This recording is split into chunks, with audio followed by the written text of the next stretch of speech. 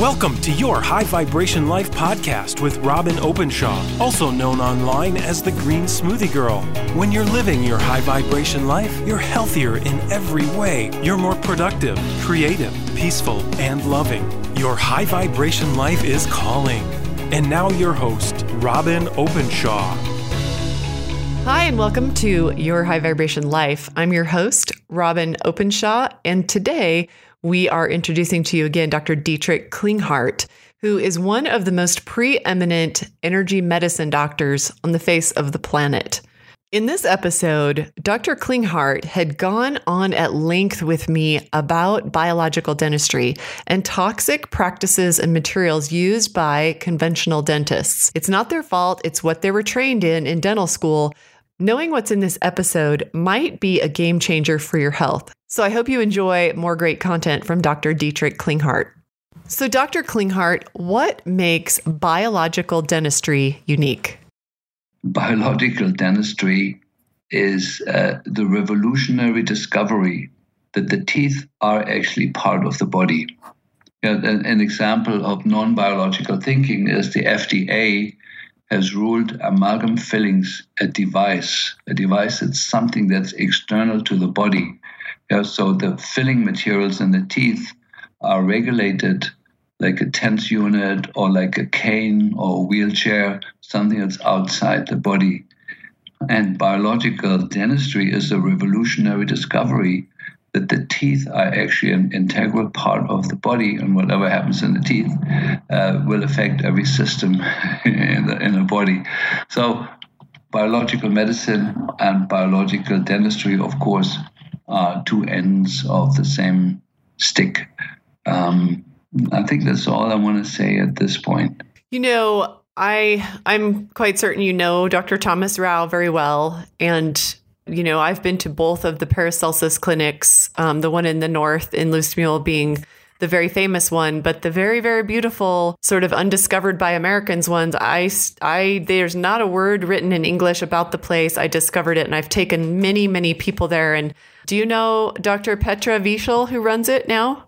Of course, we know each other very well. I thought so. And she is a dear friend, and I showed her around America, and she is just one of the many doctors who've told me about your work.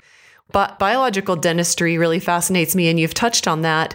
And you've alluded to the fact that our teeth are actually organs of the body. Would you talk about, I believe you probably had something to do with this research, but Dr. Rau has this, it should be a famous chart of connecting the teeth to the meridians of the body and his famous work in connecting breast cancer to root canals. Can you speak to that a bit? Yeah. So the dental chart actually originates from Dr. Reinhold Voll and Felix Kramer. Dr. Rau is just selling it. But the actual chart was developed by two brilliant physicians, Dr. Voll, who, most people don't know that he developed EDS, electrodermal screening, electroacupuncture, but not really. He got that from Wilhelm Reich, who was a brilliant German physician, Jewish physician, who immigrated during the Nazi time to the US, and unfortunately had a pretty rough fate. His books, which were brilliant, were burned in 1966. The Americans were still doing book burnings like we did in the Middle Ages. And so his knowledge kind of disappeared, and Dr. Voll was one of his students and developed acupuncture, and he did the first measurements to show which tooth is related to which organ. And it was his student, Dr. Schimmel, who developed the Vega test, but also was a dentist. And Dr. Schimmel was not the first one to report the root canals cause cancer. It was really the American dentist Weston Price who wrote the first essay on that, the root canals cause cancer, around 1920. But as all good things in America, there's a huge lobby from the industry that the American knowledge of really good revolutionary things where you cannot make money with, that knowledge doesn't blossom here. It has to go to some other country and becomes famous there, and then hopefully makes it back to America. And happened with the root canal issue, how toxic root canals are and how devastating to the system, was discovered in the US by this wonderful research Weston Price did. That's all written up in George Meinig's book, The Root Canal Cover-Up, the original research. But it went from here to Germany, and then Dr. Schimmel made it measurable, and all those things entered the dental chart that eventually was published by Dr. Schimmel, and then Dr. Rao has just made a nice color copy of it. But it's not. We want to give credit to the people that really have developed these beautiful insights. Yeah, I appreciate that because it wasn't my first exposure to how toxic root canals are, and unfortunately have had a few of my own teeth pulled because I didn't realize what I was doing many years ago when I had root canals. But we will post in the show notes the root canal cover-up by Meinig, I believe. You can go and you can read the work of Weston Price, but it's huge volumes, and so that probably boils it down and writes it more for a lay person so that we can understand it. But this is going to be kind of a shock for some people listening. Dr. Klinghardt, I find that every time I talk to anyone about this, even people who are pretty sophisticated and pretty well down the path of learning more holistic ways of living than just, handing your health to a medical doctor for your drugs and your surgeries, I find that they don't know the connection between root canals and their health. And so will you just explain in the simplest language possible why root canals are connected to breast cancer and what is so very toxic about getting a root canal? I think the easiest way for people to understand is the original research. So Weston Price started with a patient with very, very severe knee pain. He extracted a root canal tooth that the patient has. The knee pain went away. Then he implanted that very tooth under the skin of a rabbit.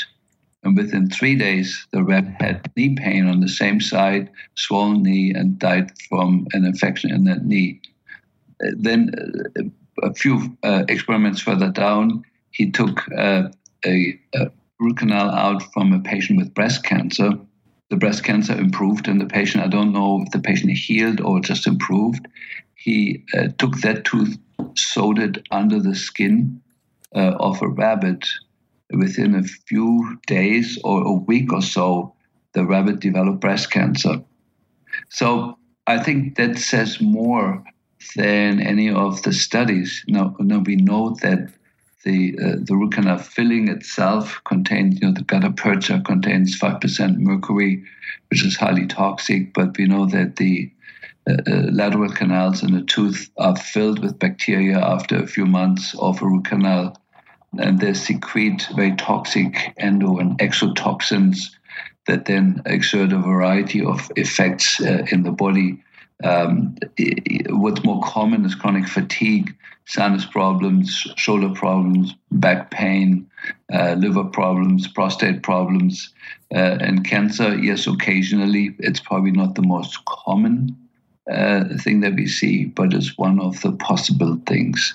And so, because it's so unpredictable, our policies in biological medicine, root canals have absolutely no place.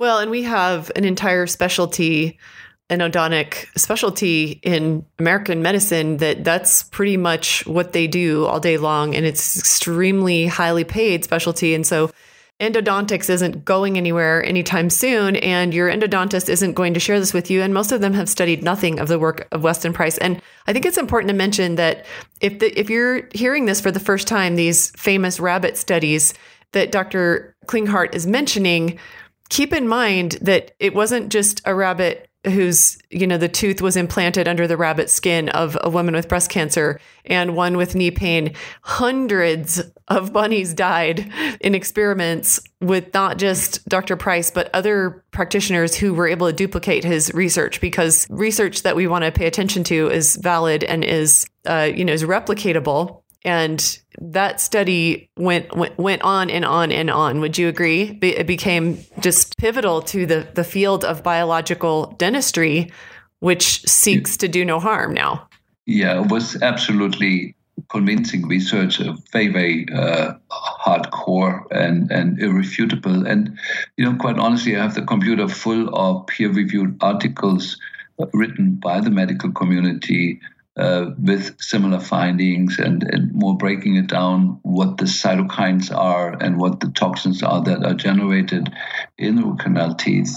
And, and it's a trade-off. When you take a tooth out, you lose your bite.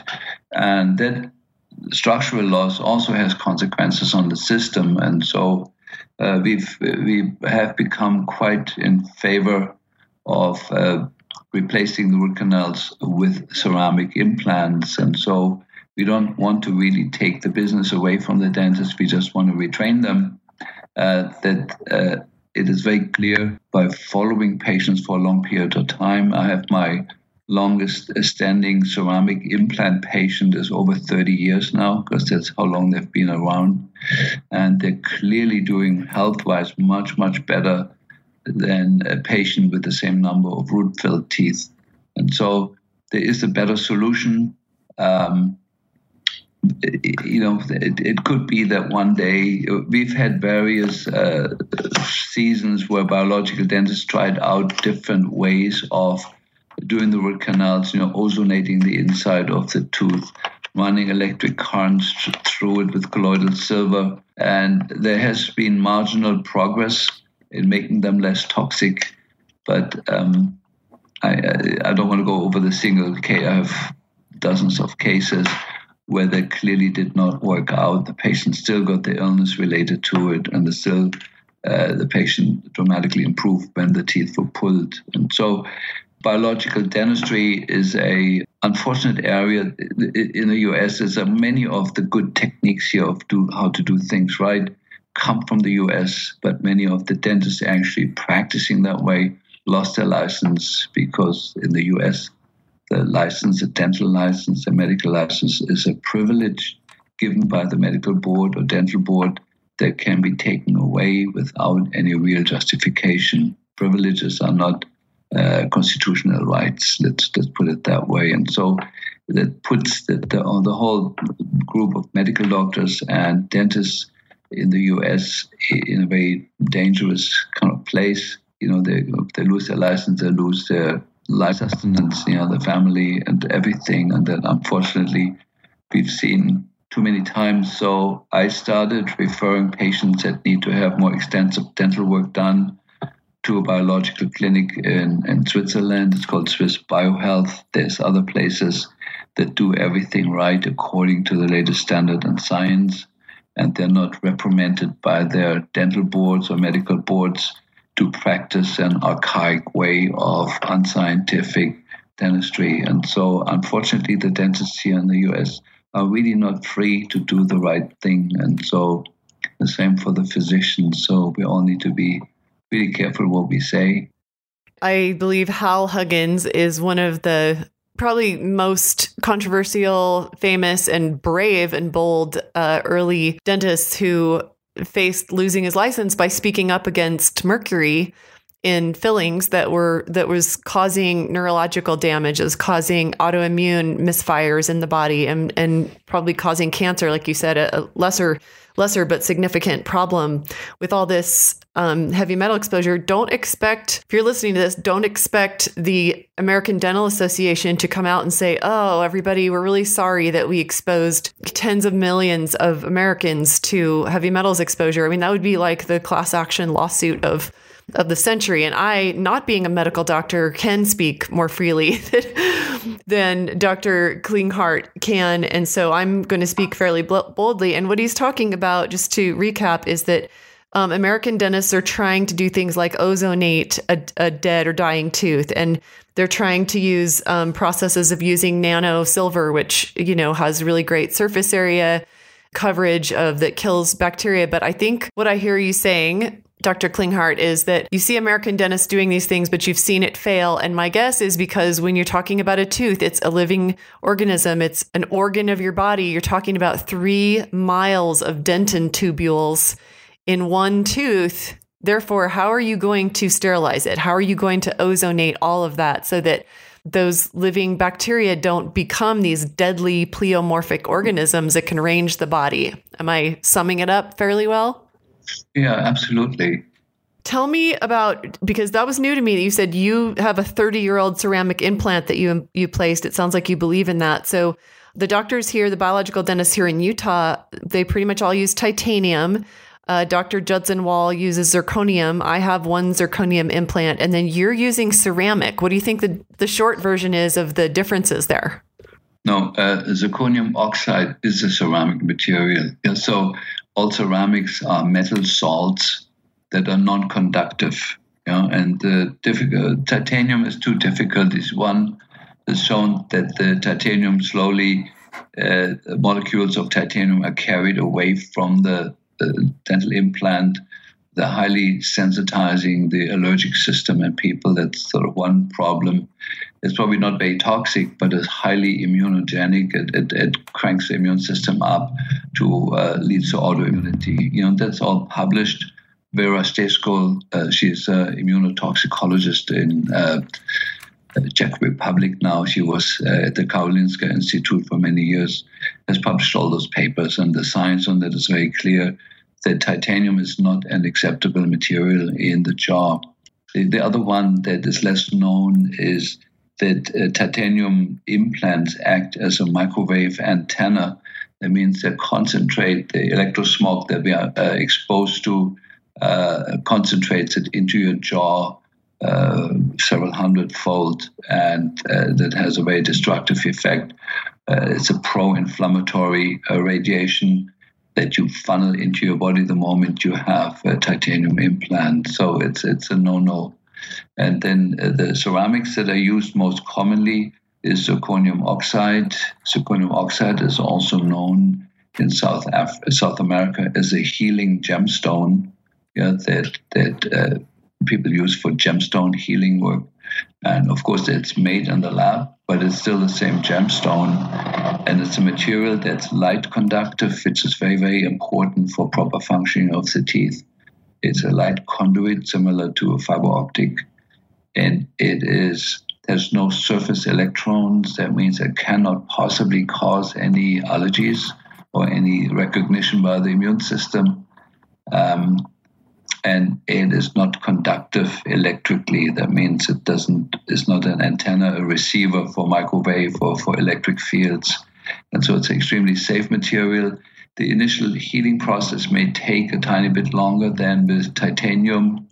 It took the FDA forever to license it. It only happened like 6 or 8 years ago. It's been in Switzerland for about 40 years and Germany for about 30 years. So there's a lot of collective experience. There is a higher skill level involved placing a zirconium implant compared to a titanium implant. But given all that, very, very few of the zirconium implants fail. The ones that I've observed, like I said, the first one that I've observed in one of my patients was 30 years ago. It's still good, it's still perfect, and it's just a better way to go. Yeah, so there's enough collective experience amongst us practitioners in Europe and worldwide that if the zirconium implant is placed properly, it lasts forever. It doesn't break. There is no long-distance problem. It doesn't cause breast cancer. It doesn't cause knee pain. It doesn't cause any of the other problems that other things potentially cause, and it's just the right way to go. Unfortunately, the products in America, even the zirconium oxide implants that we've looked at, have other things mixed in. It's our typical American way of doing things that may not be so inert. So we use implant materials from Europe that are just zirconium oxide, nothing else in it. No, there's no additives, no coloring agents, no nothing. And so it's a beautiful new time that, because I'm 66, my age, people start losing teeth. And in the old days, in biological medicine, it meant you go to a partial denture, and that partial denture gets bigger and bigger. And now it means when you lose a tooth, you don't get a root canal, you go straight to get a zirconium oxide implant. if it's done properly, it's fantastic. You have clarified so many things for me. I've written so much and researched so much, and I get asked a lot of questions about these debates, and you've really given me some great clarity on the zirconium oxide versus titanium. The only dentist, last I checked in Utah, who does zirconium oxide implants is Dr. Judson Wall. I did get mine from him. I also have a titanium implant, and now I'm sorry that I have it. And I appreciate that clarification. Maybe one more thing. The proper way to implant is developed again by a German dentist, Dr. Voll, who practices now in Switzerland. And he does this. So first you drill the hole in the bone, where the implant is supposed to go. Then he takes your blood, spins out a special subgroup of growth factors that are injected into the site. And then the implant is drilled in like a screw.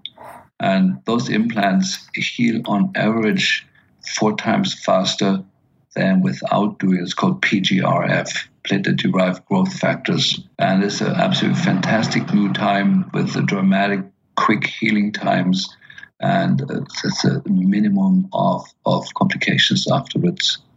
I have learned so much already. We will put the Sophia Health Institute URL in the show notes, so you make sure you know where you can learn more. I hope you've been as fascinated by what doctors in Europe who study biological medicine are doing that's on the cutting edge of wellness worldwide. Thank you to Dr. Dietrich Klinghardt for being a beacon to many, many American doctors, and I hope you enjoyed this episode. See you next time.